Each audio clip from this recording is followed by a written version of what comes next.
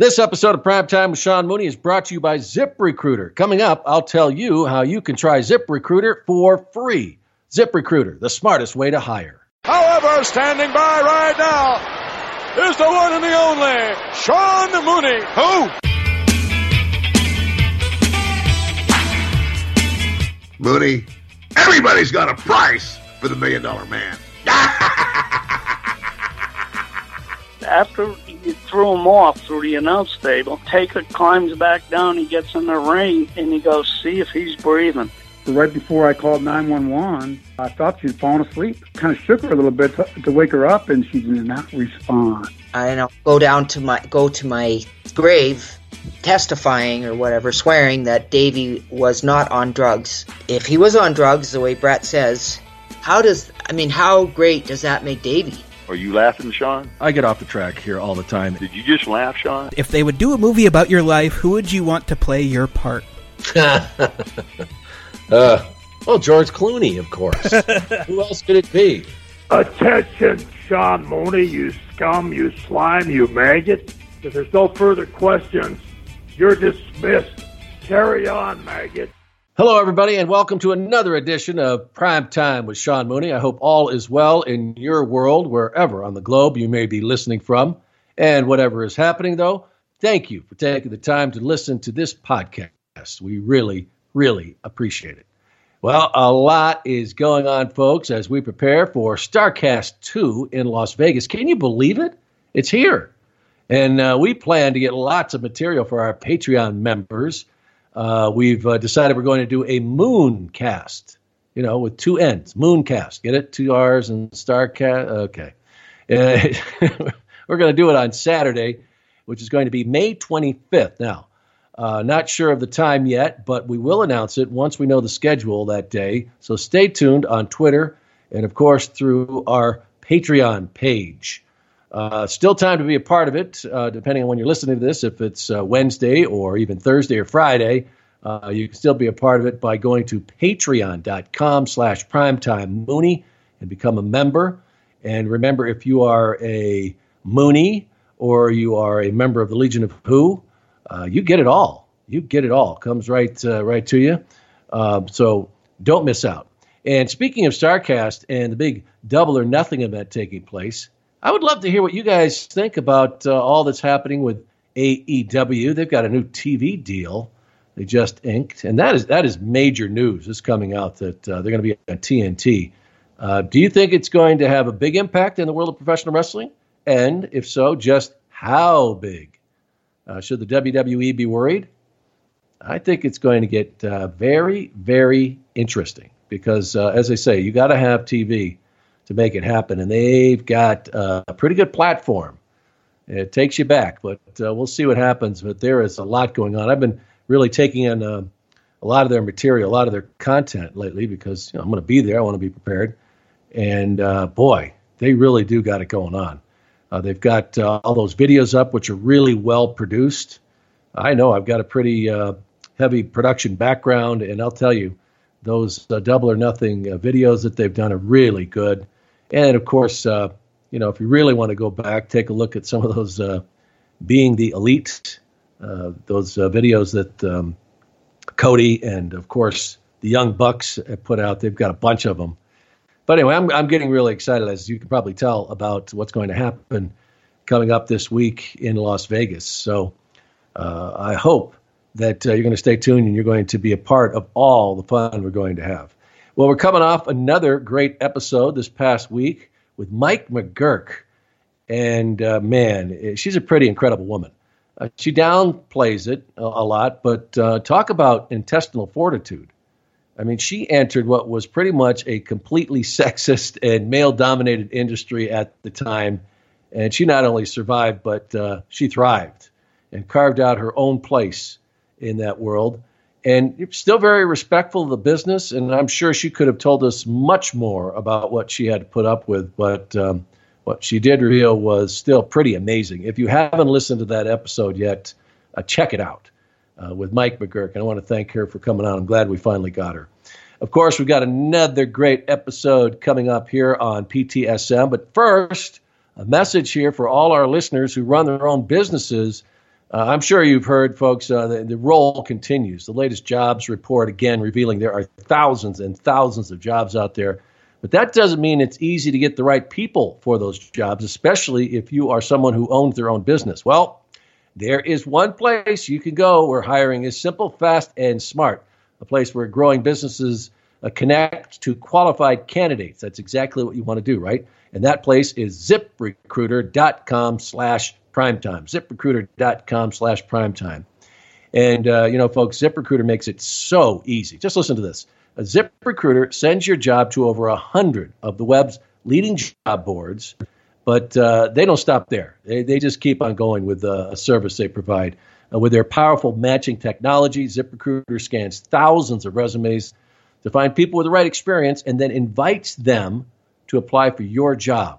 Now, ZipRecruiter is so effective that 4 out of 5 of employers who post on ZipRecruiter get a quality candidate through the site within the first day. I'm going to say that again.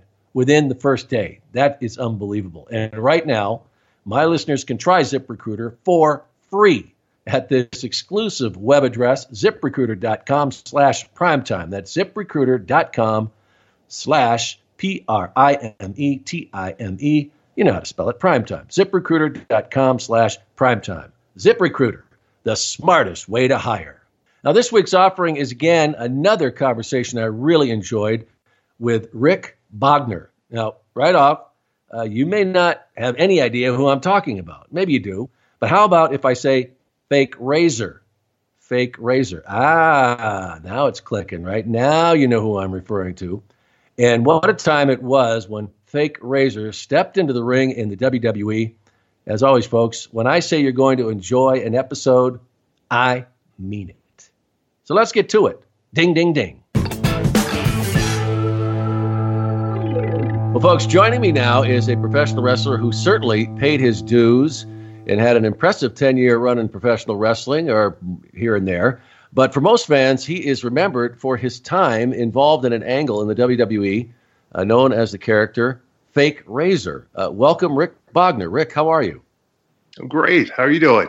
I'm good. I said 10 years. I probably should have checked it because a lot of times you're still working. But is that a fair assessment, or? That's about right. Yeah. Okay.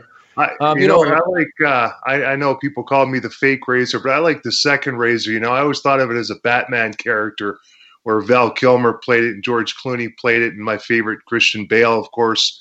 Yeah. It was funny when Jim Ross announced this coming out because they said they're bigger, they're stronger, they're younger, and there was a lot of truth to that. I was a power lifter as well. I squatted about 5 plates a side, benched about 4.5 plates a side, and was also a shooter. I knew how to break every bone in the body from the neck to the shoulder to the wrist, elbows, going on all the way down to the knees and ankles. And I heard Scott Hall do an interview, and not knocking him or anything like that, but he said he kind of knocked me and said I was too fat to get his trunks on. One of the girls had an old pair of his trunks. Well, no, my quads were so big, and I was 285 pounds, I couldn't get them over my quads and my hamstrings. Wow. Well, and of course our listeners want to hear the story about how it all happened, but you just mentioned, and as I said, that you paid your dues, and I really wanted to give some background on you because, like you said, it wasn't like you just showed up. You weren't some jobber who, just put on a pair of trunks and went out there. And with that in mind, I know you're from Calgary, and let's start there because, of course, everyone knows Stampede Wrestling and the Hart family. Were you influenced as a young kid by Stampede Wrestling? Were you around it? I mean, how did it all start for you? Well, I was in Vancouver originally, and I actually didn't start watching wrestling till I was a teenager, and I was already doing martial arts, so I was near my black belt in a martial art called Aikido, which is mixed with judo and karate. Mm-hmm. And was watching it on TV. I was already about 6'5", and in high school, and I was about 16, and I thought, I can't sit in these little hard desks, and I don't know how businessmen sit in a little desk all day long. I'd lose it. I was too hyperactive. So I went and I just asked all around my friends and finally found a guy who had done some wrestling, and all-star wrestling was kind of popular out there for a while anyways. The studio audience was tiny. We went I found this friend of mine through another friend. His sister worked at a bank with this girl who was married to a guy who wrestled, and his name was Daryl Murren. Mm-hmm. And so we went and watched All-Star a bit, and being a martial artist and doing point sparring, I knew what looked good and what didn't. And man, this was a perfect class act of what not to do. These guys were putting each other into the corners and throwing these really, missed by 3 inches punch, and the other guy would spit back in the air. It was really hokey stuff. And then I started watching Stampede and WCW and WWF at the time, and watched all these guys like the Hart Foundation and the British Bulldogs and Honky Tonk Man, and even Flying Brian Pillman went to WCW at the time. And I thought, geez, I got to move to Calgary. So 16 years old. Oh, wow. And went and got in a boxing ring with Daryl, and he was like, first you got to learn how to take a bump. And I'm like, what's a bump? And he's explaining it to me. I said, oh, well, it's like a judo throw. So judo is on an angle, though. Mm-hmm. It's all leverage. So when you take a bump, of course, you go straight forward or straight back. And I had to kind of get used to that. But it wasn't a hard boxing ring. There was I think there was a little bit of padding in there, but it was hardwood, the floor. And then he said, okay, we'll get up in the bottom rope and take a bump from there. So I flipped over, landed on my back, got up. I said, okay. He goes, try the second rope and, take a bump from there. I flipped off the second rope, landed on my back, got up. Said, okay, what next? And he was slowing down a bit. He goes, well, go to the top rope and take a bump from there. I climbed up to the top rope, flipped over, took a bump, got up. I said, okay, what next? And he's looking at his buddy with wide eyes, and I thought I'd done something wrong. I was kind of a timid kid, raised up very strictly European family. And these guys are looking back and forth at each other. This is the first time I'd ever stepped into a ring. And they said, no, that's good. That's good. And after they taught me a headlock and an arm bar and a lockup and a few other things. And I realized later on that was, very unusual to be able to take a bump off the top rope at about 200 and it was about 240 at the time. Been lifting weights all my life. Yeah. Yeah, so you were already used to hitting the ground pretty hard anyway. I don't imagine those judo mats as much. I remember the wrestling mats where they're about maybe 2 inches thick on cement. So that was you're probably used to that. But as you progressed here, and you're saying you're 16 at the time when you started training. Is that so I got to be 18. I was going to a semester of college, and I just couldn't take it. It was. I won't get into the details of it, but I was taking psychology, history, and English literature, and English lit was the only one that seemed to make any sense to me of, how to write stories and some good stories from some good poets and writers, but the psychology was way off, I thought, from what psychology truly was. Same with history, was more of the history of paintings we were going through, and I wanted to learn about what happened in real life, and again, crammed into a little desk. So I saw all these guys going to Stampede and going through there and making it big. And that was my dream at the time. Macho Man and Ultimate Warrior and Hulk Hogan and all these guys were big, big stars. And I just envisioned myself being like that. So I moved out to Calgary. I met Stu Hart. I just kind of BS'd my way into backstage and got introduced to him. And then after a couple of weeks, I broke my ankle, so I went back, finished my semester of college, went to the gym on crutches, kept working out my upper body, and then healed up about 9 or 10 months later and came back out to Calgary. And that's kind of how the start really happened. So when you broke your ankle, was it training or was it something else that wasn't related? Yeah, it was just training. And I was actually trying to flip off the top rope and land on my feet. I'd seen, I don't know if you remember the name Tom McGee, but yes, sure. Yeah, supposed to be the next Hulk. yeah. He just didn't have enough charisma, I think. I saw him live, and he just didn't really have it, I don't think, but he had everything else. Oh, yeah. But, he would flip backwards at 280 off the top rope and land on his feet, so I thought, well, I could do it. And then I broke my ankle doing it, and I realized that he was in gymnastics before he ever did it. Well, I'd never done any gymnastics, so... Yeah, well, and it wasn't Stu who was stretching you that did it either. No, fortunately not. But I think it showed that you really wanted to do this because you showed back up. And so how did you continue your training at that point? And then when did you actually start wrestling professionally? Well, I came back out here, and Stampede was just shutting down. And so a guy named Ed Langley was putting on shows with Keith Hart, and it was good for me because in the Stampede group, there were some tough older veterans. It was hard to get in. When you're only 18 years old, they don't treat you very well. And they were shooters at the time. I only knew martial arts. I knew a couple bone breaking moves at the time, but politically, you don't want to go around snapping veterans' bones. Yeah, no, not a good idea. No. So, and I remember you, Sean, very well. I got an email from Casey, and I recognized your name right away, and then I had to look you up, and I remember when you came on the scene, and I was like, "Oh, that's pretty cool. I get to chat with him." Well, believe me, I love having these conversations because I've kind of gotten back into this in the last few years, and it really is. To me, it's history lessons, and for me, every time I sit behind this microphone, and it's fascinating to me because there was a lot of things going on back then that I wasn't even aware of, and that's why hearing your story, and also telling people from your words, because it becomes a footnote. Like if you look at it and they just say, "Oh, it was just this." Thing that the WWE, WWF at the time came up with, and it didn't work or whatever. But you don't know really what was behind it or about the person. And to me, it was important to tell your story because, like you said, you were a martial artist. You certainly wasn't somebody that showed up at some wrestling school and got shown some moves and had the size for it. And doing more research on you and the time you spent in Japan.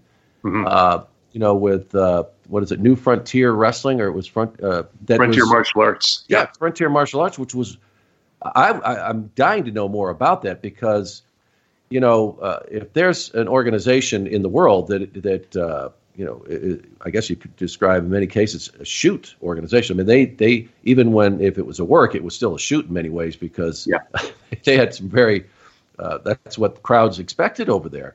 And so tell me more about that. I mean, I don't know how the transition happened. Maybe that you did start professional wrestling professionally and then got an opportunity. How did that happen that you ended up there?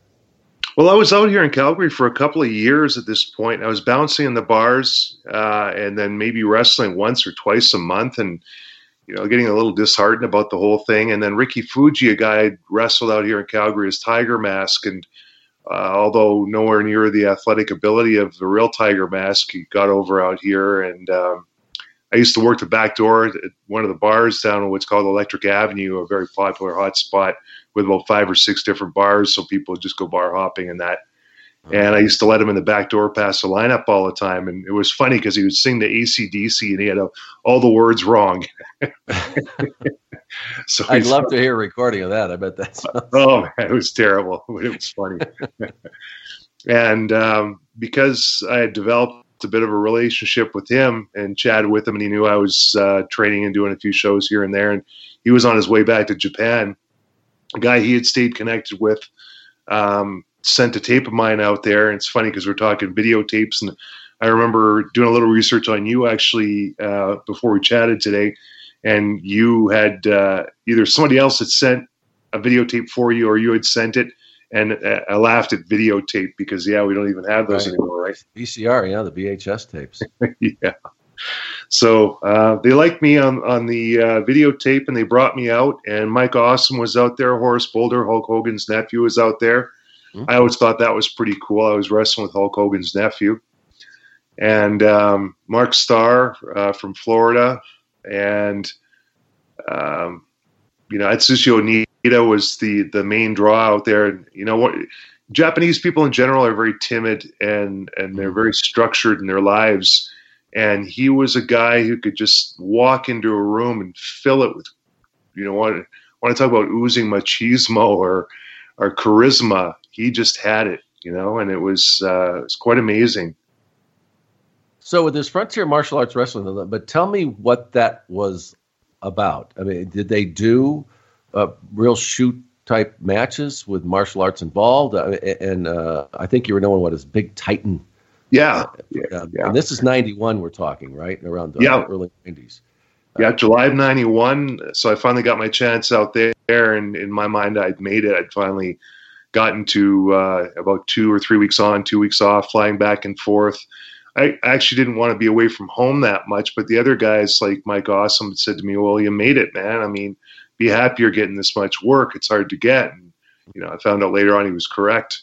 But I liked being home a little bit more than that, but, it's just the business.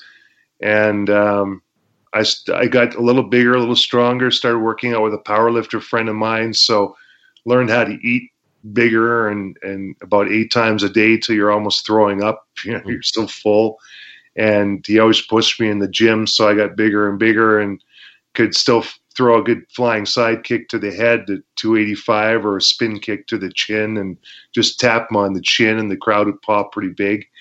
And we're doing a lot of street fight matches, so we'd be running outside or jumping over the top rope onto a guy on a table, and he'd move and he'd smash through it, or steel chair kind of folding, almost like a dueling sword smash thing with these chairs, and pop somebody over the head, or you get popped over the head with the chair. And no rope barbed wire matches. It was pretty crazy. And a couple of the guys out there, and I'd watched videotapes of it before I went over there. I thought, wow, this is pretty crazy looking stuff. I don't really know if I actually want to get involved in this.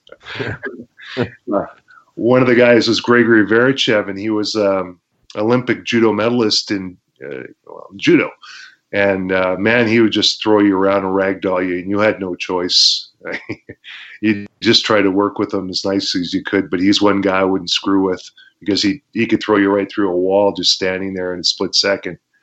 And another guy named Katsuji Ueda, Japanese kickboxer guy, he laid it in pretty stiff, but, when I got a hold of him, I just belly-to-belly shoot suplex him and stuff like that, too, if he was starting to kick a little too hard or get a little too confident in there.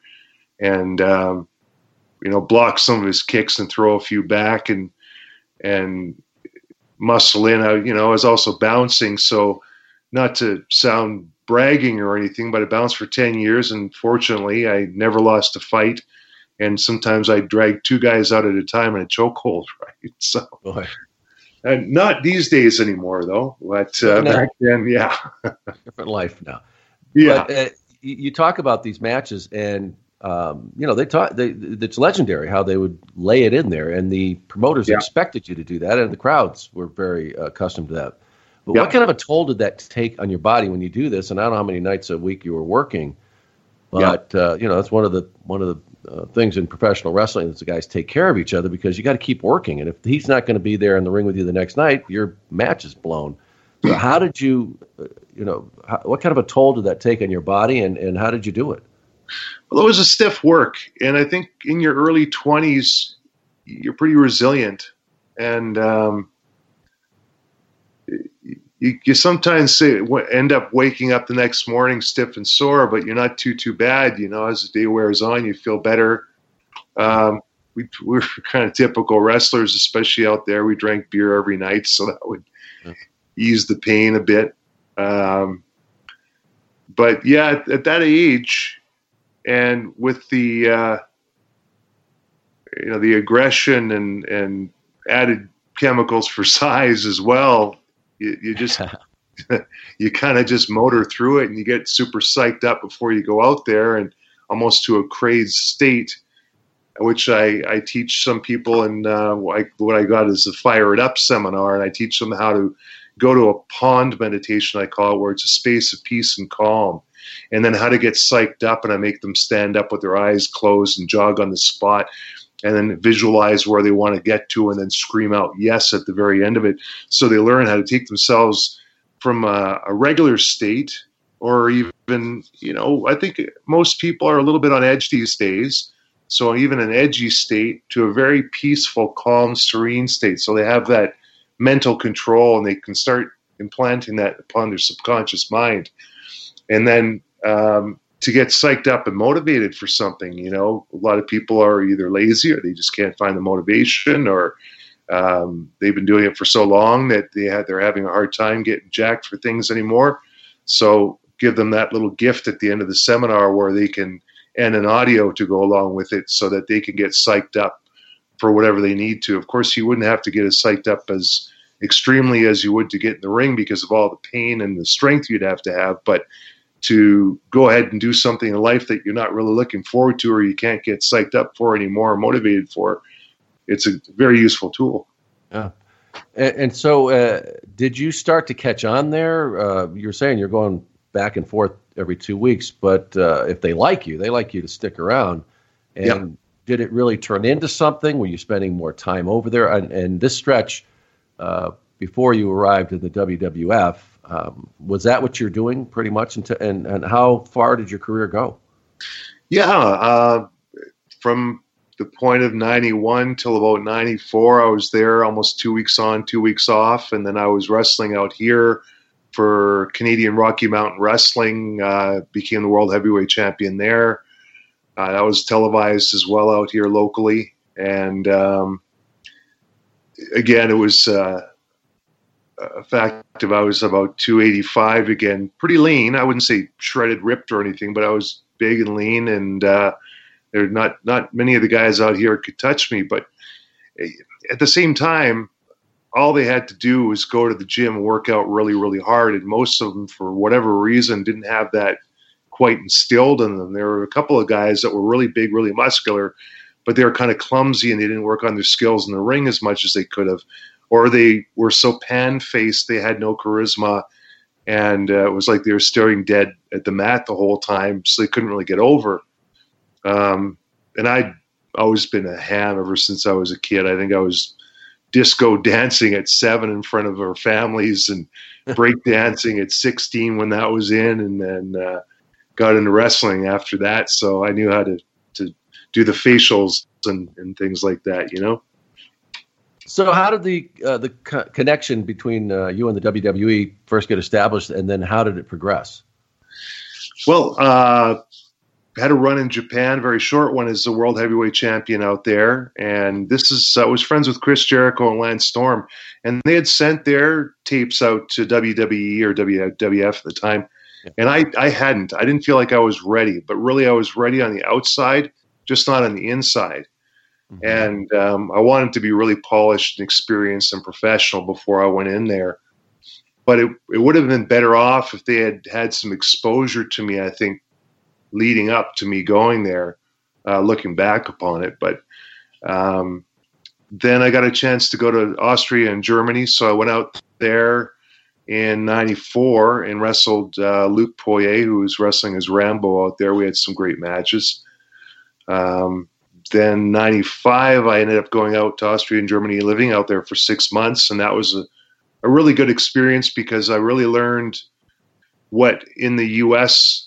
would need as a really good heel or a really good baby face, and sort of the psychology of a match there, because in Canada I was a baby face and I was really over, but it was more of a semi-ultimate warrior Lex Luger kind of a thing, where I'd just go in there and beat the crap out of guys and get, pin them, and that was it. There wasn't any long matches or any great psychology. And then in Japan, it was just go, go, go, high spot, not totally different psychology, and then a bunch of false finishes, and then finally the finish. And so in Germany, I had learned, a lot of how to carry that crowd along, work well as a heel, and they had a round system, so we'd do rounds, and I got taught, to sneak up on the baby face between rounds as he had his back turned, on purpose, of course.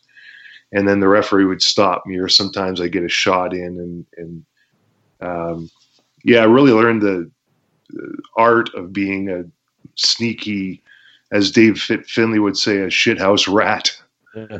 Well, and that's where the psychology came in, that early education that you almost started and completed, maybe. But, yeah. But that is a big part of it. And Before you get to the WWF, though,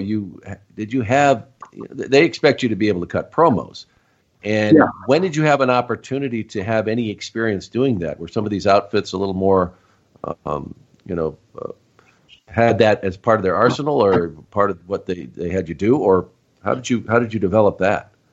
Well, I knew in Japan that I eventually wanted to go to the States. And after a few years out there, again, being about 6'6", I mean, the doorways, I'd be knocking my head on doorways. The showers weren't tall enough. You couldn't stand up straight. You got a sore neck in the morning. The bed, my feet were hanging off the beds. It's just one plate of food to them. I needed 2 or 3 plates of food. Sometimes it was $20 a plate of food,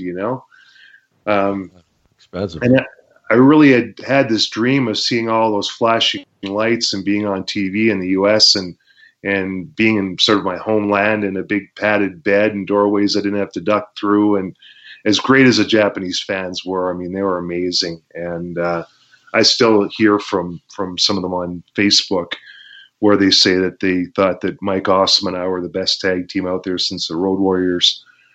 That's a nice compliment because those guys were kind of our idols while we were out there. We were face painted up and tag team champions a couple times in a row. Was it good money? I mean, in Japan? It was pretty good, but part of what made me, I guess, sell my soul in a sense to do the Razor part was I finally got to work in the U.S., which was always my dream. The money was about double. And Bret Hart had gotten me a tryout. I'd made friends with Bret here in Calgary after probably just before going to Germany. Him and I had chatted, and he was going back. And then I came back, and he said, "Yeah, you should go out to Germany to learn the style and that, and then you'll be more suited to working well in WWF." And so I thought, okay. And I kind of wanted to skip the whole Germany thing, but it was good experience. That was a hard ring too, though. And go ahead. I'd say a little stiff over there. Another ring that you had. Yeah. And then I also had the displeasure of dealing with Justin Bradshaw or JBL. It's funny looking back. He was just a real loudmouth Texan, and I have been practicing spirituality for about 18 years now, and I like to try and practice non-judgmentalism, but you got to call a spade or a stat. And he was a loudmouth, obnoxious jerk. And he was about my height, 6'6" or so, and had been out there and made a name for himself the year before. But I was in there then, and I think he felt threatened by another guy with the same height, probably a better physique, more athletic. And he was just loudmouthing me every night. And I'm not that kind of a guy. I'm not going to sit there and bicker back and forth or throw insults at people. But I think it was his own insecurity trying to protect his spot and, take away your confidence in that. And there were a few times there where he pushed me verbally so hard, I just about got up out of my chair and punched him in the face as hard as I possibly could. I was so pissed off. He was no pleasure to be around in the locker room. And we were stuck in these tiny little locker rooms out in Germany. He just would not stop. He'd go on and on and on. And it was ridiculous, And again, I could shoot too. So if I really wanted to, all I had to do was shoot down for an ankle, crank back, snap his ankle, and stand up and say, "Come on." I mean, he was a tough guy himself, but what are you going to do? He got a broken ankle. Yeah. And what was this? I mean, you said JBL was there, but this wasn't WWE connected, was it? No. But again, there. Sean, if I were to go in and punch him in the face or break his ankle, which he had no idea I had the ability to do, or maybe he wouldn't have shot his mouth off so much, my reputation would have gone right down the tank. Oh. And I probably would have been fired the next day from Germany and sent home. And my reputation throughout the whole business would have, you don't want to hire this guy. He's going to go in and hurt somebody. So you never had a confrontation with him? It never came down to it where you had to say, all right, enough? No, but millimeters away, and there are a couple of times where I said, you better just shut your mouth. And he was kind of pulling the or what thing on me. And I figured he thought he had a couple of the older veterans like Fit Finley and that on his side. They'd always sit there and laugh, but then they'd be rolling their eyes after a while, like enough, shut up after a while too. And and he was the same way apparently in WWF, WWE to a lot of the guys. And I remember traveling out in Germany. He had his wife out there, and she'd be like, "Quiet, John, be nice, John." And apparently they split up. I imagine she just left him and couldn't stand him after a while. It just so obnoxious. Never met anybody like that in my entire life. But anyway, I did the right thing. Yeah, well, you got through that stint in Germany, and you said you did gain some good experience from it. So when you come back, did the WWF come calling, or how did you end up? Well, Brett had gotten tryouts for a lot of us. Phil LaFawn, another fantastic worker from All Japan Pro Wrestling, and Doug Furness, and they never really got the gimmick or the push they deserved either. They brought them over from All Japan where they were making pretty big money. Didn't push them very hard. They gave them the gimmick of Can-Am Express, which I think it might have been Rick Martel and somebody else who had that gimmick. And maybe Barry Windham or Rotunda, and somebody had another Can-Am Express gimmick. But I mean, it just doesn't get over, right? It's boring. Yeah. And they could have given them something else, and they probably would have gotten over better with it. But fantastic workers, great guys. Yeah, absolutely. And, Glenn Jacobs and I, the second Diesel, Kane, worked them a few times, and they're easy to work with, great, really athletic, and it was just fun. Yeah, but Brett had got in. What's that? So you impressed them when you did get your shot. Yeah. Well, Brett got me in as Rick Titan, and I actually, this was before they had known anything about me doing a Razor imitation. I'll get to that in a second, but I went in there and worked with a guy named Frank Stiletto. And he was, considered a jobber, and just went in there and did his job and got beat every night. And he was fine with that. And I came into locker rooms. I said, "So, Frank, what do you want to do?" He goes, "Oh, man, you're Big Titan from Japan. And what do you want to do, man? I'm just here to put you over." I just thought to myself, like, that's, if you want to go further in this business, you don't talk like that, but people do what they do. So I kind of went, all right. So I thought, well, this guy's going to just let me do whatever I want to do. So I'm going to lay a little walloping to him, not in a mean, bad way. But, I got him in there, and I laid a whole bunch of forearms and chops in, pressed them over my head, and did a whole bunch of different – I did what's called an abdominal plex, and you may have seen that with Owen Hart in that tag team championship match we had, where it was like an abdominal stretch, but then I'd take them right up in the air and land them on their belly, which wasn't really done. And then finished with a swinging power bomb. So I'd pick them up and then turn 45 degrees, drop to my knees, and then pound them into the mat. And poor guy laid it in pretty hard and then pinned him. And fans were kind of stunned, but they didn't really know who I was. It was in Columbus, Ohio. And then I was supposed to work, I think, with one of the Smothers boys. And we had a really good match planned out. And I knew he was going to be easy to work with. And I'd seen him work before. So I knew he could do all the hop overs and slide behinds and duck this, go around, roll me up, all these great spots we had planned out. And then after 48 hours being there, 12 hours a day for the TV tapings, you're pretty tired. Yeah. And it was my chance to shine, and then Vader went too long. And I don't know if they did that to sort of break your spirit, because they don't want guys coming in there with a big head either, Anyway, Vader went too long. He said we weren't going to have a match, and I was pretty disappointed. Went home, and about a month before that, I was in ECW as Rick Titan. Sabu had brought me in, and partly to beat me and partly to give me a chance to get to the U.S. And that was good of him. We had a really Sabu and I always had awesome matches. I mean, I'd press him up overhead and he'd shake his feet and I'd slide him behind. So he'd do a sunset flip on me. Then I'd kick out. He'd hit the ropes, do a spin kick. I'd do an instant power bomb out of that. We just did all these great combinations and one after another. And then I put him on a table outside, springboarded over the top rope and kind of a plancha. He moved off the table. I put my knees through the table.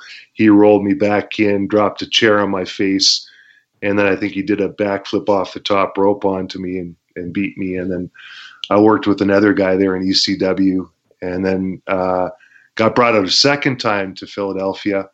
And Paulie Dangerously, this was when Scott Hall and Kevin Nash were on their way to WCW. And so Paulie wants a 6-man tag with us. Geez, I don't even remember who I was tagged with, to be honest with you. But it was against the Dudley Brothers and Hack Myers, and I just worked Hack Myers the night before. And Shane Douglas was there. And I knew Shane Douglas had heat with Scott Hall and the Clique and all that. They apparently, this is just hearsay from what I heard, but stabbed him in the back and kind of got him blackballed out of the WWF from what I understand anyway. Or that could just be his side of the story. Who knows, right? But,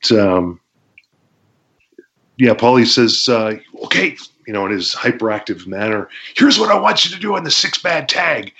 And I kicked back and I actually had a toothpick in my mouth and I was just kind of screwing around. I said, what the F do you want me to do, man? And I was kind of laughing about it. And he's like, oh my God, can you do that out there? And I was like, oh, geez, I mean, I screwed myself here. Yeah, what have I done? Yeah. And so he goes, can you take the walkie-talkie, duck down, Shane's at the other side of the room. After you finish saying this, pop up and smile and show him the walkie-talkie. And he says, tell him you didn't think I'd go down to Atlanta before I came here to kick your ass, did you, Shane? So I took the walkie-talkie and I did my Razor Ramon imitation. And I said, hey, Douglas, you didn't think I'd go down to Atlanta before I came here to kick your ass, did you, Chico? And I could see him. He pops up. His face is beet red. Like he's just fuming because I think he thought the Paulie had brought him in without his okay. And he was co-booking at the time. He was just like the veins were popping out in his neck. And I look over across the locker room and I hold up the walkie-talkie and I'm smiling and he's like, oh, God. Walks back across the locker room over to me and he goes, same thing as Paulie. Can you do that out there? And I'm like, oh, geez. All right. And they were doing the imitations of the Blue Meanie doing Shawn Michaels, right? And Stevie Richards doing Diesel. So I'd actually was one of the only guys I just stubble grown in. And it was like everybody and their dog had a goatee at the time. And I usually had one in Japan, but I wanted to look a little different. My hair had grown dark. I just got back from Germany. And I looked a bit like Razor Ramon. So I pulled a strand of hair down and had a vest, a leather vest actually from Germany, and had toothpicks and walked out there. And they called me Slice and Dice Ramirez. That was... I don't know why that didn't stick. Yeah. And they played that song Lowrider when I came out. It was pretty cool. Like, it was a cool feeling because I always thought that gimmick was really, really cool. I thought the Scarface, I thought the Scarface thing was fun. I loved that movie with Al Pacino, and I knew what the character was about. I looked a lot like Scott Hall at the time. Had you done that imitation a lot before, just messing around? Yeah. So you had it down. Yeah, even on the road in Japan and stuff, I would just mess around and start talking like Razor Ramon and goofing off. But I did Hulk Hogan imitations, Macho Man imitations, a whole bunch. Huh. So, I was always kind of goofing off with that stuff. But, they had us come out, and I came out to Lowrider, and then I said, Dudley Brothers, I got no problem with you, man. But Hack Myers, I gonna kick you effing ass. Like that. And the crowd just went through the roof, man. They went ballistic. They were cheering and clapping, and I started throwing those floppy punches. And then from there, in my opinion, the match went to hell because the Dudley brothers wanted to just take over and stiff everybody and kind of go off plan. And I don't even remember what the finish was. It was actually a terrible match just because of their attitude. But I had fun with that. You had planted a seed. Yeah. So apparently, from what I heard, one of the it might have been one of the Hebner brothers, but one of the referees as an agent had been there that night because WWE was in town close by anyway, and he was going to scout some people from ECW.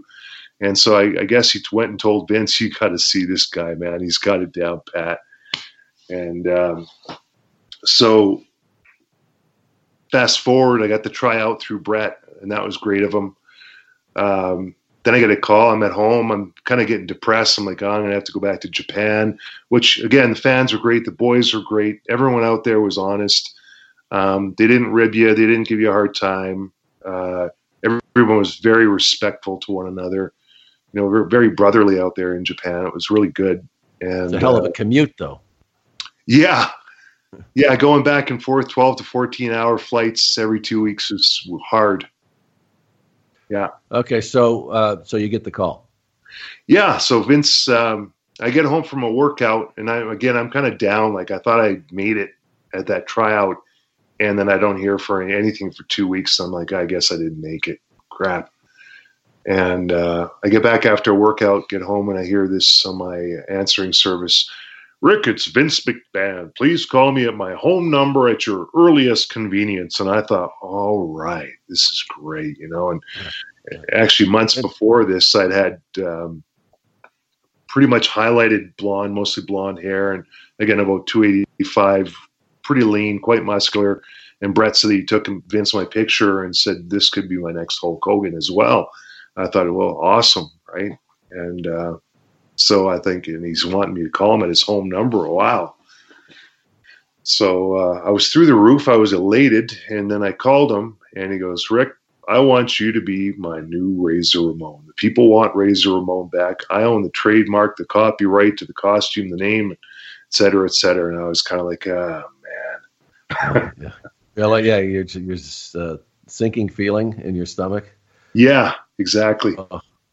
Yeah. And I thought, well, I said to him, "Can we call me Razor something else, or can we at least evolve the character?" Because I just knew how it was going to go. Right? Yeah. But again, at that point, and I'd seen a lot of guys in Calgary get tryouts and never get back there. I thought I better take this opportunity. Otherwise, I may never get another opportunity.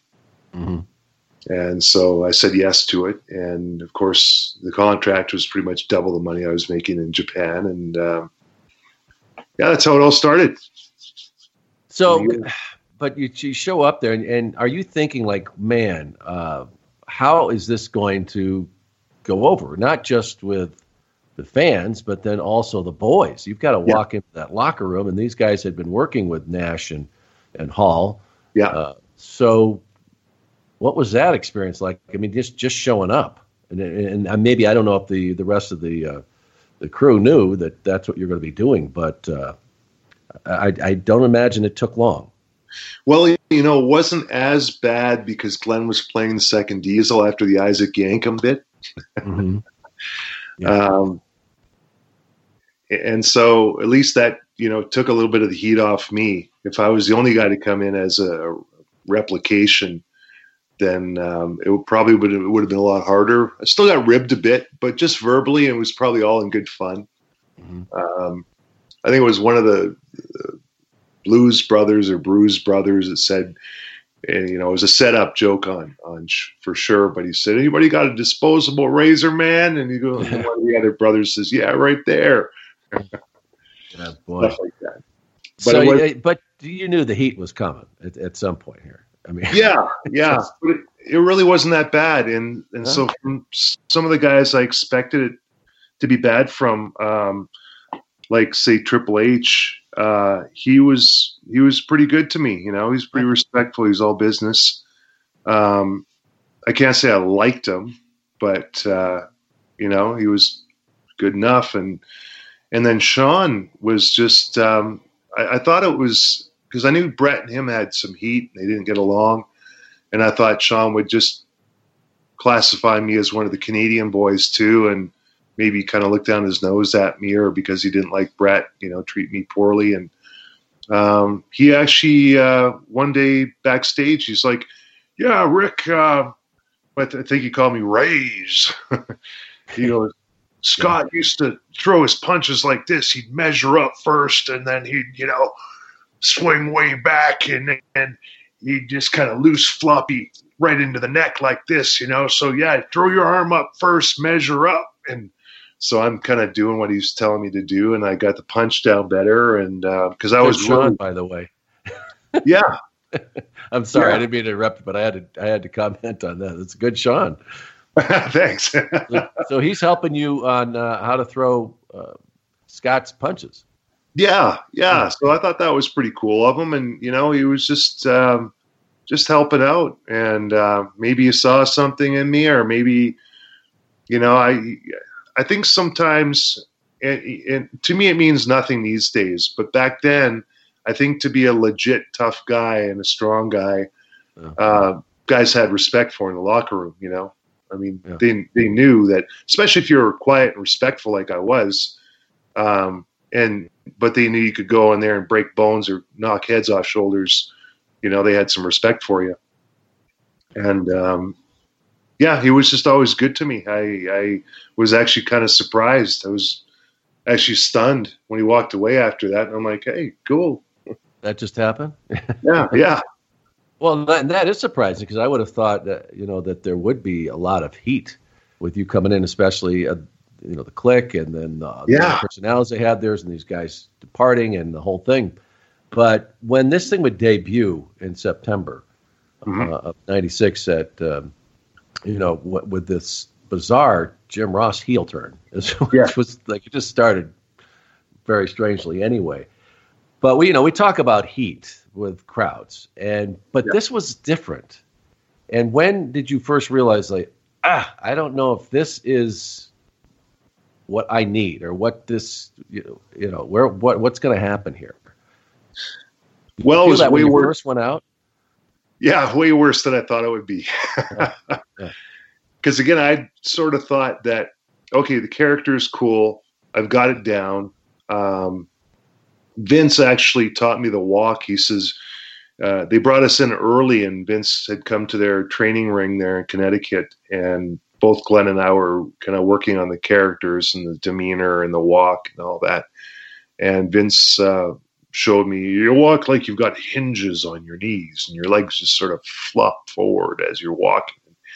He's throwing his hands out and kind of doing the cocky head thing, and he showed me the way Scott did it, and he had it down, I guess. But he could probably imitate anyone too. Those are his characters. Yeah, I mean, he could do them all. Yeah. So, but it's so funny. I listen to Jim Cornette, and sometimes I'll listen to a podcast.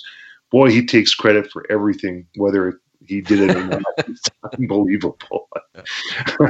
Again, years of trying to practice non-judgmentalism, but a very yogic practice.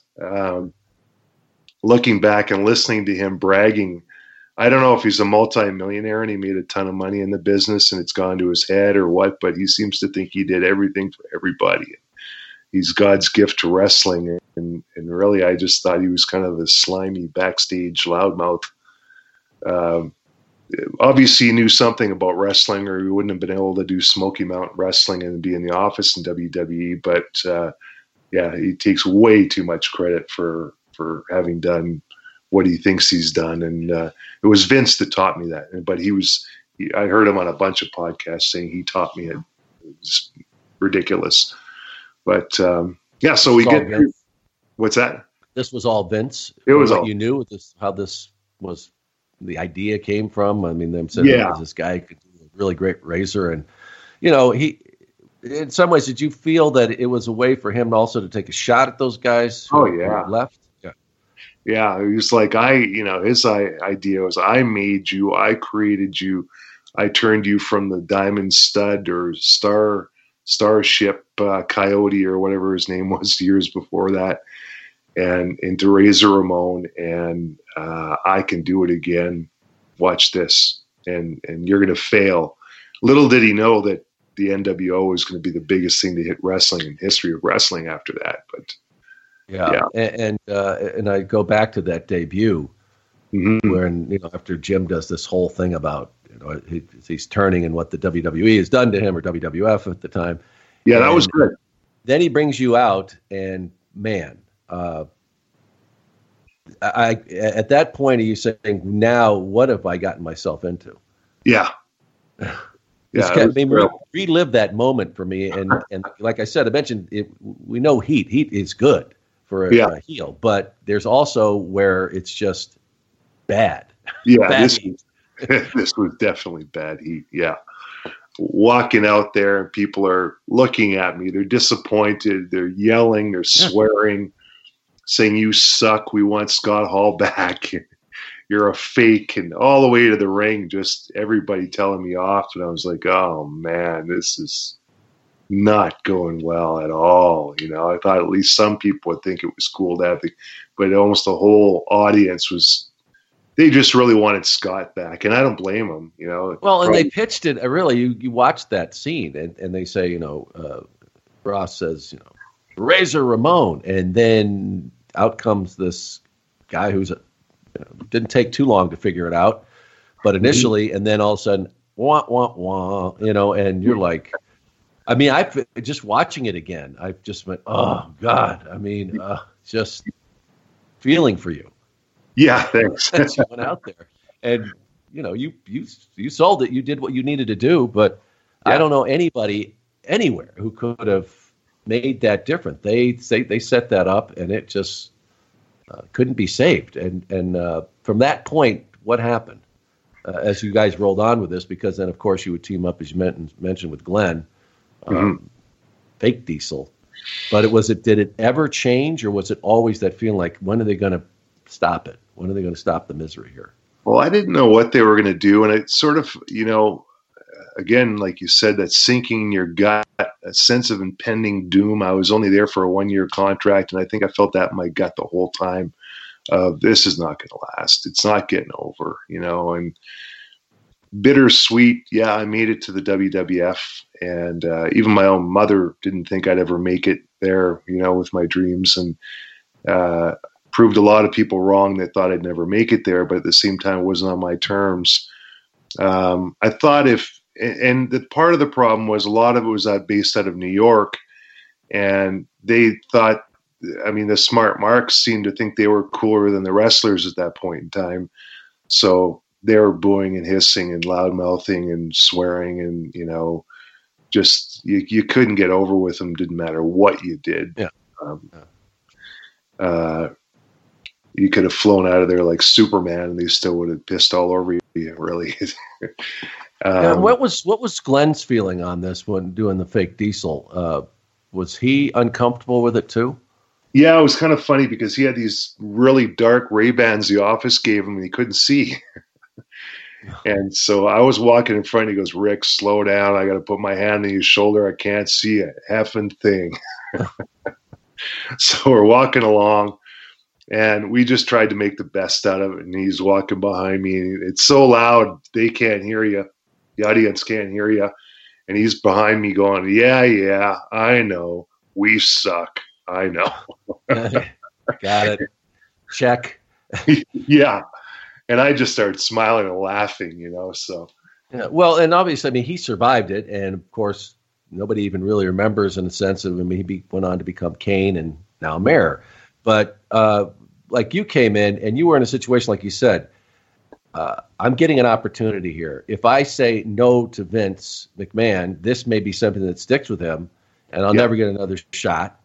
Yeah. But if I do it and it doesn't work, it could label me for the rest of my professional career and I may not be able to get anything. So you were really in a really tough situation. Yeah. Yeah. There's a part of me that wished it didn't happen. I could have gone in there as Rick Titan, and I think I would have gotten over really well as a heel and had a good babyface turn. I think that would have been the smartest thing to do with me at the time.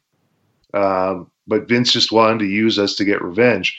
And there's also the portion of, how political it is, Sean. Yeah. Oh, yeah.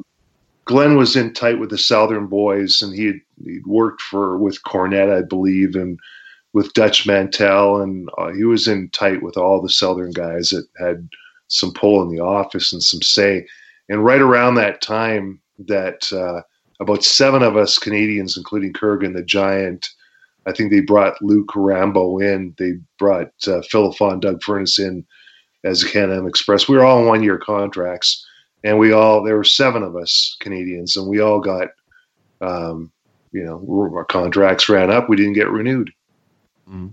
And Brett had, at that time, I think that was around the same time that he either had a lot of heat with Vince, or he had left, or it might have been around the time that whole Shawn Michaels schmoz, which I still to this day think was a very good work, and based on a really silly premise, though, like completely exposing the business to the fans. I refused to do the job, and I got screwed. It's like, wow, that's not a way. Now, I thought it would really, with the fans, go, well, you're a jerk, Brett. Like, even the Canadian fans, do the job, do what you're supposed to do. Do what you're hired for. Yeah. As much as I like and respect Brett, it could have been a shoot, but and it's funny because I was friends with Jim the Anvil Neidhart too at the time, and I asked him straight to his face, and I'd known Jim for a while, and I could pretty much tell when he was BSing, and I think I'd mostly seen that from him being out around the fans and the ring rats. They'd be talking to him, and when he was lying, he would look down and tug on his beard a few times. Had to tell. Yeah. And I asked him, was that a shoot or a work, Jim, one day? And his eyes went down. He started tugging on his beard. Yeah. Nope. Well, you had some pretty high profile matches in this. I mean, you were in the Survivor Series and Royal Rumble. But when did you know that the end was near, and how did it happen? I always called it, just to rewind a little bit, I mean, it was cool. I got to wrestle Stone Cold Steve Austin. Yeah. And Rock. It was, Yeah, Rocky Maivia, The Rock, Dwayne Johnson, huge movie star. Kane, him and they split us up in Memphis. So really, when they sent us to, I think it was Mexico before Memphis, I'd said, they sent us down to the little leagues.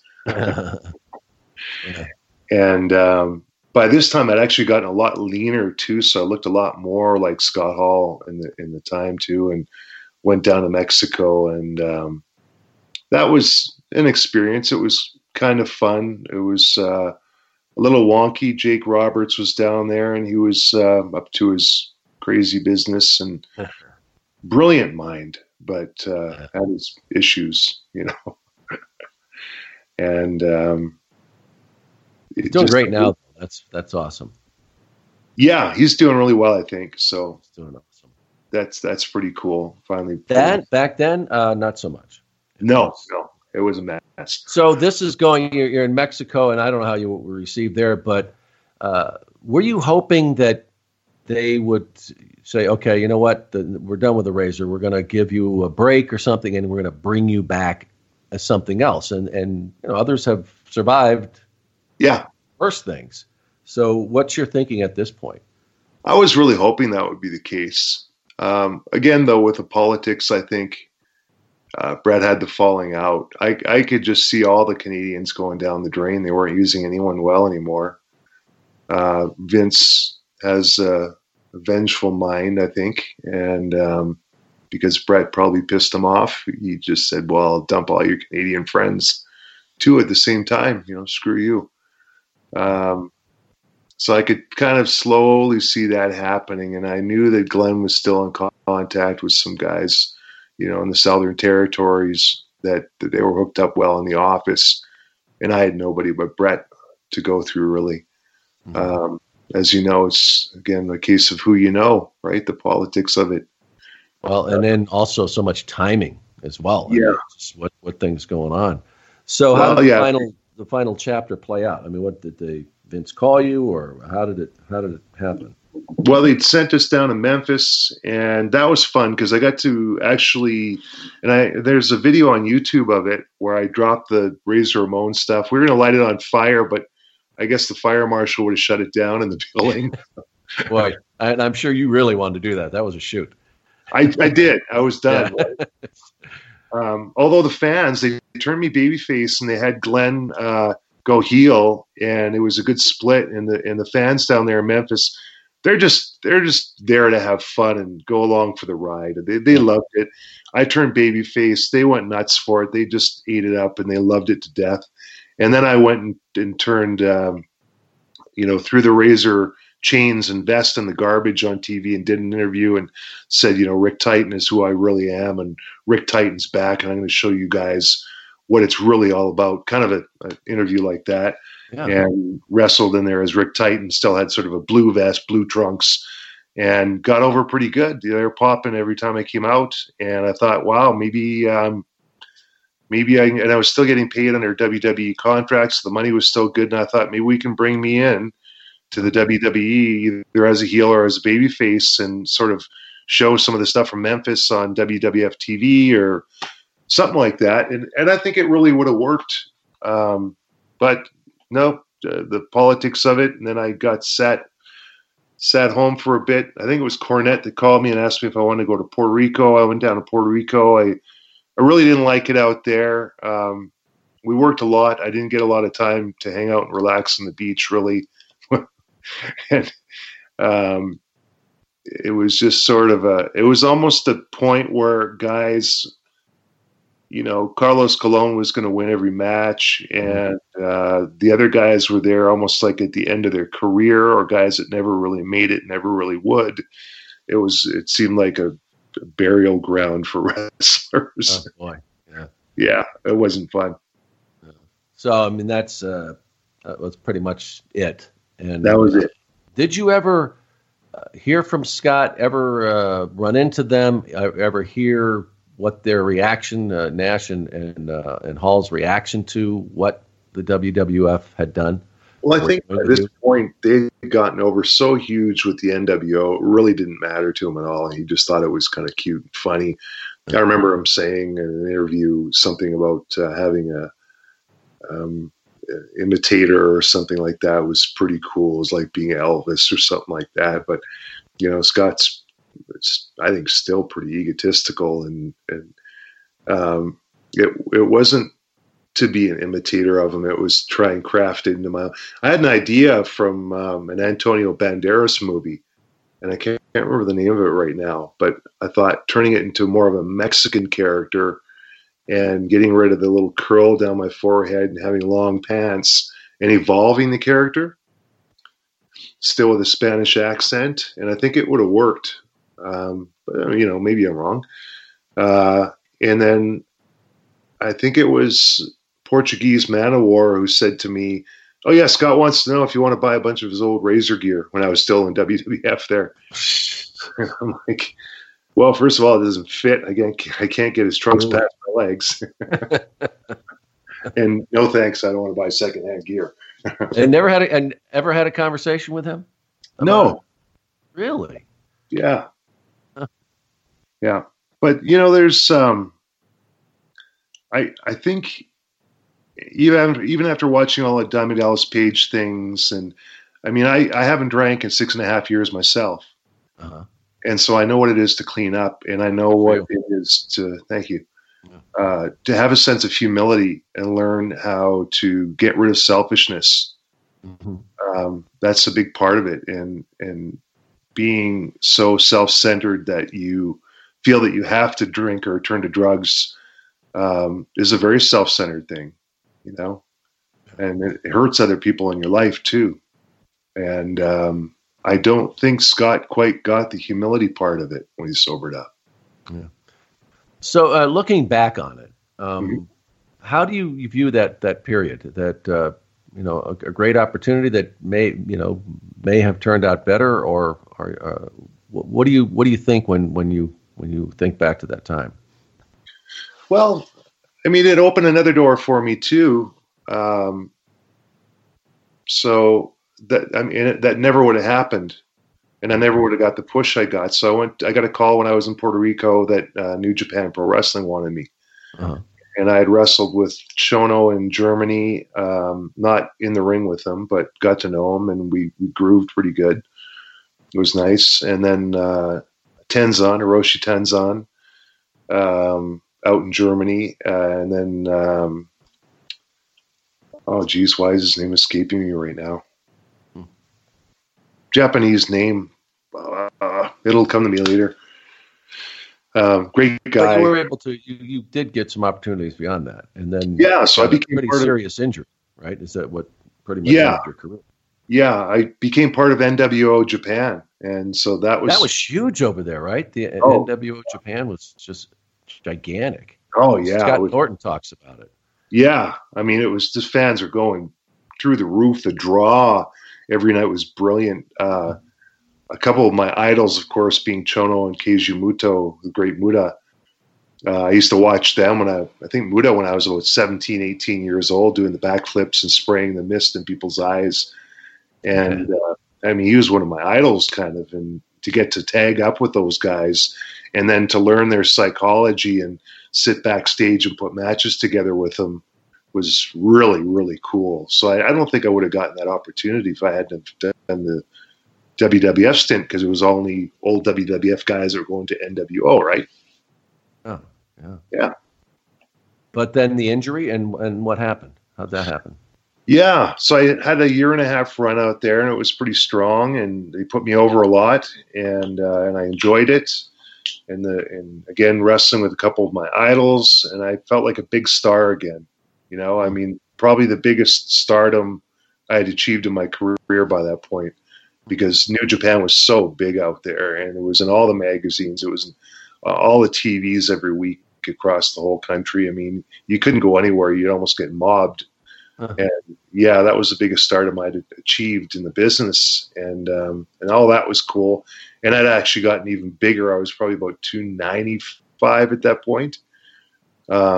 Scary big and scary strong and tough, because little rollback. I first got in the ring out there, and Tiger Hattori, the referee, says, throw a punch to a guy named Black Cat, or Kuro Neko, as they called him. And so I throw him this floppy razor punch. He goes, no. I'm like, what do you mean? Yeah.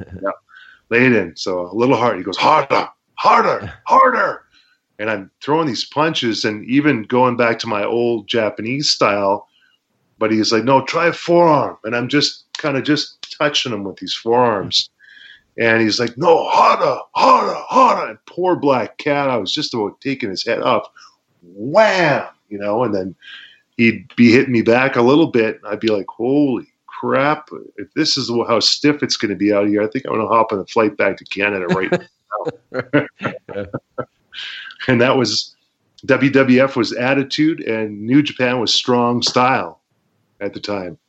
So we would open up, long story short, I guess last match I had out there, last big match, was with Shinya Hashimoto, who's passed on as well.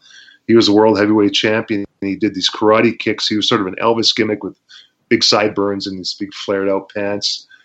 And he was known for being a bit of a crowbar, and I just took it. But I knew I was at the end of my contract out there too, and I think it was about a year or even a full 1.5 years, Sean, that I was sitting on these buses, going on these tours and going, you know, I'm smarter than this. Is this all there is? And I was starting to feel really hollow and really empty and really dark inside, and gotten far away from God, and didn't know what my life was going to turn into, and I knew I couldn't do it much longer. I thought, well, I can act. I could try and turn to acting, but I had been acting on and off in Calgary for 20 years, and the agents could only get you small commercials or little bits here and there. And I was in a few TV shows and a few movies and things like that, but never enough to support a good living, you know, like maybe a couple grand a month if you're lucky. So I thought, well, geez, acting's probably not going to work out, because that's just the way it's been for, you know, almost 20 years. And, or at that point, more like 10 years. But I thought, I don't know what I'm going to do with my life. And I started really soul searching. And I didn't even bruise anymore. I got the punches, the kicks, everything laid in, bootlaces across my chest. I'd look at my arms and my chest the next morning and think I'd be all marked up. I wasn't even marked up anymore. That's how tough the skin gets after a while too. Yeah. And it was just weird, like, and I was lacing up my boots all the way up to the top. And I thought, I wonder what it feels like with all these guys I know back in Calgary who are businessmen who go to work every morning and tie up their business shoes. And here I am lacing up these big boots every night. And it's perfectly natural for me. And that was like the first time in my career where I went, I wonder what it would be like to be a businessman. Oh, wow. Yeah. Be in that cubicle. Yeah. And to wear a suit and have short hair and not be stared at 290 pounds everywhere I went, And in Calgary, I wasn't on TV anymore, of course. It was all in Japan. So here I am, like a freak of nature, almost 300 pounds, big long hair, lamb chop sideburns, and a goatee, and all muscled up and wearing, gym clothes most of the places I went, and neck wider than my head. And I just felt so out of place, almost 30 years old. And my friends were, you just couldn't relate to them anymore. Even my family, my parents in Vancouver, my brother, gotten fairly distant from them because I couldn't relate anymore to them. And I was very self-centered. Of course, we know that business can make you very egotistical. So I'd go and visit them, and I'd be all about myself and cocky and a bit arrogant and rude. And, they weren't real happy with me, and taking lots of painkillers. So probably doped up half the time too, right? Yeah. I mean, that's what you got to do to get up every morning too. Well, that's true, but they're highly addictive as well. So probably taking more than I needed to, as the case with most of the guys that ended up in the business for a lot of years and ended up taking them, and a lot who passed away, late 30s, having a heart attack. That's just not natural, right? But I don't want to go there too much. But I can think of at least 20 different guys I could go down the list off the top of my head. Tell you. Yeah, that I was friends or acquaintances with. So I'm very fortunate, very lucky. And also the match with Hashimoto, to roll back to that now, we were stiffing the crap out of each other. They had a system of lights and stereo and everything out there that I think rivaled the WWF's. It was that good. And TV cameras everywhere, big, huge hard cams, just, 10,000 people in there. And I was in the main event for the World Heavyweight Championship. And I was kind of hoping I'd go over, but I kind of knew I was on my way out too. They had a contract, and they didn't hang on to guys for too long. They push you and put you over for a while, and then you'd start in the downslide, and then you'd be on your way out, right? Yeah. Anyway, Hashimoto and I had a great match. I mean, wow, it was fantastic, and our timing and our distancing, and we knew each other from working with each other before too, so we kind of got into a groove. And big stakes, World Heavyweight Championship in New Japan Pro Wrestling. I think that was the most vied for title at the time in the whole business, as far as I was concerned. But just because you had to be legit tough to get there too. Yeah. And you really knew how to work, and your work rate had to be high, and your cardio had to be incredible, and you'd stiff the hell out of each other. The way they did it. Yeah. And I remember a spot in the middle where he does these big wind-up karate kicks, and I had to leave my chest open and just take them. And because it was on TV all over the country, and there were 10,000 fans there, it was for the World Heavyweight Championship, he just bootlace me right in the sternum, damn near as hard as he could. And I had to open my arms and not block and just take it. And he would do it 3 times in a row. And Tiger Hattori, the referee, is, Titan, don't sell it. Don't sell it. The fans are all going, whoa, just going crazy.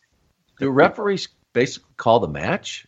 He did a lot. Tiger Hattori was very experienced and very smart. And he knew the psychology of the fans. So Well, He's you got a yelled. director in there. Yeah. It was great. Yeah. Okay, so anyway, getting back to how the injury happened. Yeah. So boom. And I wrote a book called Wrestling with Consciousness, and I kind of go through in very great detail of how it felt like he stopped my heart. All the breath was out of me. My eyes couldn't see. My head couldn't think. I was frozen in time. And then I finally kind of came back to, and this is a kick in the chest, not in the head, right?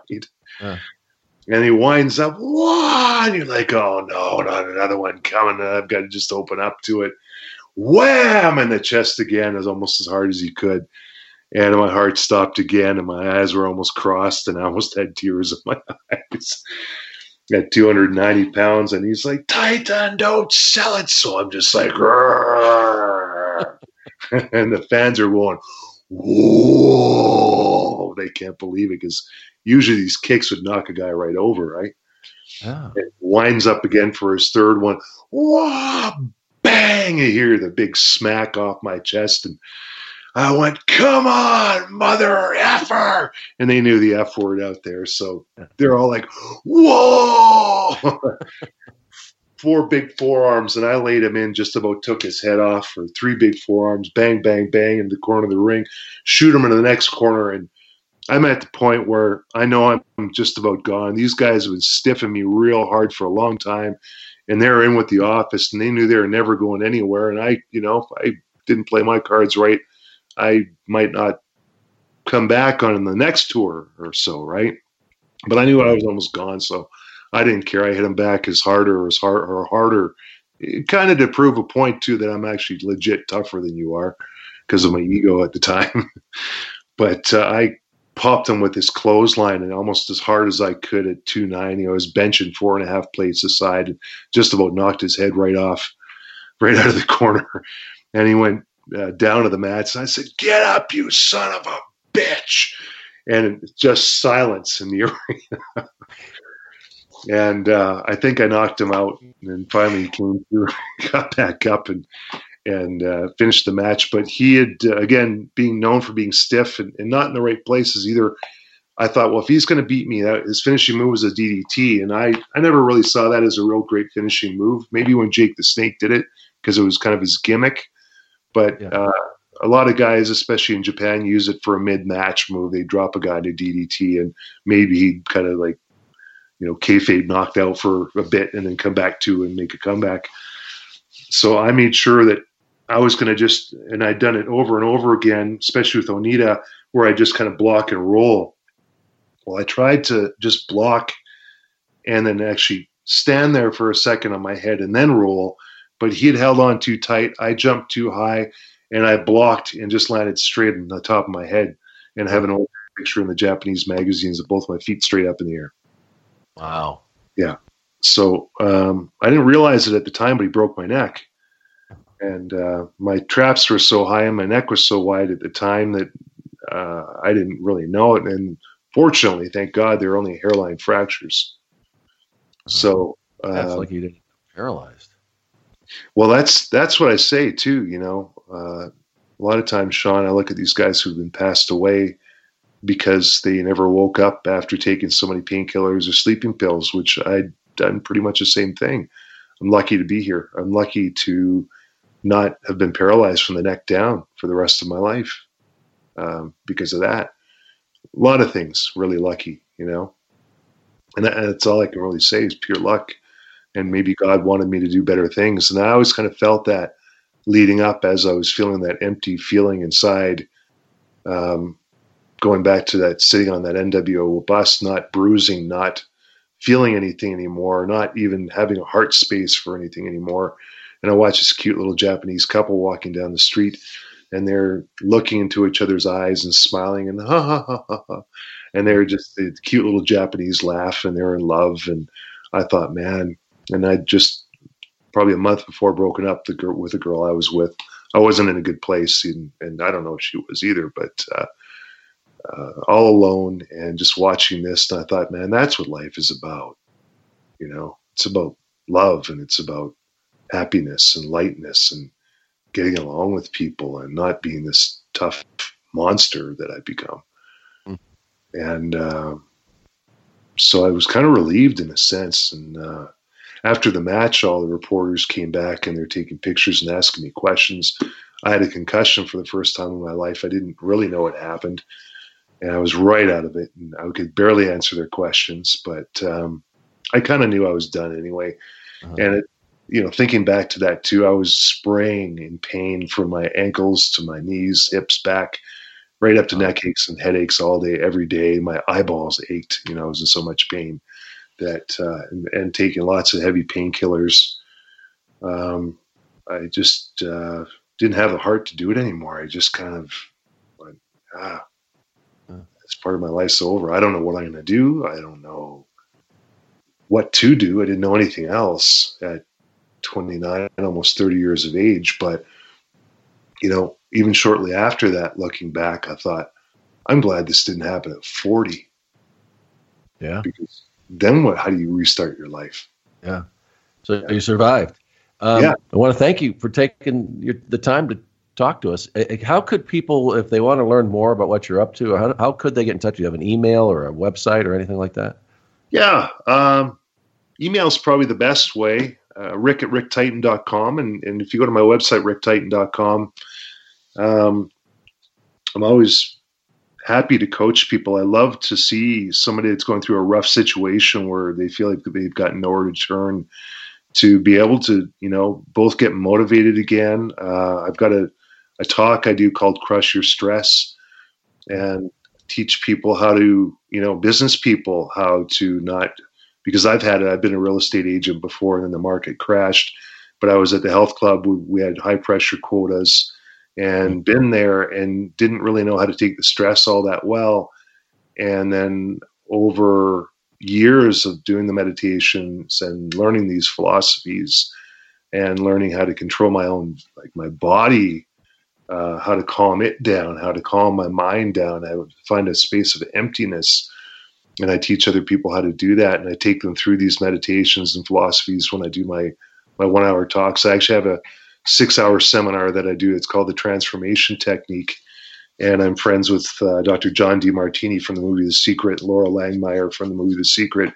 So I learned a lot about public speaking through them as well, sort of like being brought along by some of the top wrestlers, very similar. And so I do love the public speaking, and, I guess the ego never fully leaves. I like being in front of an audience and having it up and having the performers never left. That's right. Yeah. So, my website, ricktitan.com, or on Facebook on my business page is probably the best way to get a hold of me. And I enjoy and get great fulfillment from coaching people one-on-one. Yeah. All right. Well, Rick, thank you so much, man. I hope I meet you in person someday. Yeah, I'd love to meet you too, Sean. I love what you did, and I remember watching you and always thought that was really cool, and thanks for reaching out. All righty. I was right? I was right. At this point, you should be saying, I had no idea. Because I remember thinking that same thing several times during that conversation with Rick Bognar, or Fake Razor, however you want to refer to him. But Rick, man, turns out, he was quite an accomplished wrestler and could certainly handle himself in and out of the ring. And, I can't help but wonder what might have happened to his career if his arrival into the WWE had been different, if he'd had, maybe another gimmick when he came in. But, man, I think the deck was stacked, and it appears that he was doomed from the start. What would you have done? You got that opportunity. Everybody wanted to be in the WWE. You get a chance, but you come in under those circumstances. And I think a lot of people would have grabbed that ring. I really do. Once again, I want to remind everybody there is still time to join us for all the fun this week at StarCast. Just go to patreon.com/primetimemooney. That's patreon.com/primetimemooney. Become a Mooney or a Legion of Who member, and you're going to get it all with your membership. And that includes Mooncast. I like to do that voice now when it's something really big. Mooncast. We have no idea what's going to go on, but I think it's going to be fun. And we're going to do it on Saturday. It's going to be live. And we got a whole lot more coming your way. So don't miss it. Don't miss your chance to be a part of it. Join us on patreon.com/primetimemooney. Also, another perk exclusively for our Patreon members is our birthday shout-outs. And this week, we welcome Barry Power, who is a new member of Patreon. And, of course, we have our birthday shout-outs. And Barry's birthday is a belated one, though, but we wanted to wish him one anyway. Happy birthday to you, Barry. It happened this past Saturday on May 18th. Happy birthday to you. Also, a big happy birthday to you, to Rob Francois. Rob, his birthday is on Monday, May 27th. Happy birthday, Rob. Remember, everybody, if you're a business owner, because you listen to the podcast, you can try ZipRecruiter for free to find great candidates for any job you are trying to fill. Just go to ZipRecruiter.com/primetime. Once again, that's ZipRecruiter.com/primetime to try the site absolutely free. ZipRecruiter, the smartest way to hire. I look forward to hearing from you all in Vegas. You can email me at primetimemooney@gmail.com, primetimemooney@gmail.com. Or, of course, you can connect with us through Twitter and Instagram at Primetime Mooney. That's at Primetime Mooney. It is going to be a blast. I can't wait. Until then, I'm Sean Mooney, and I am out.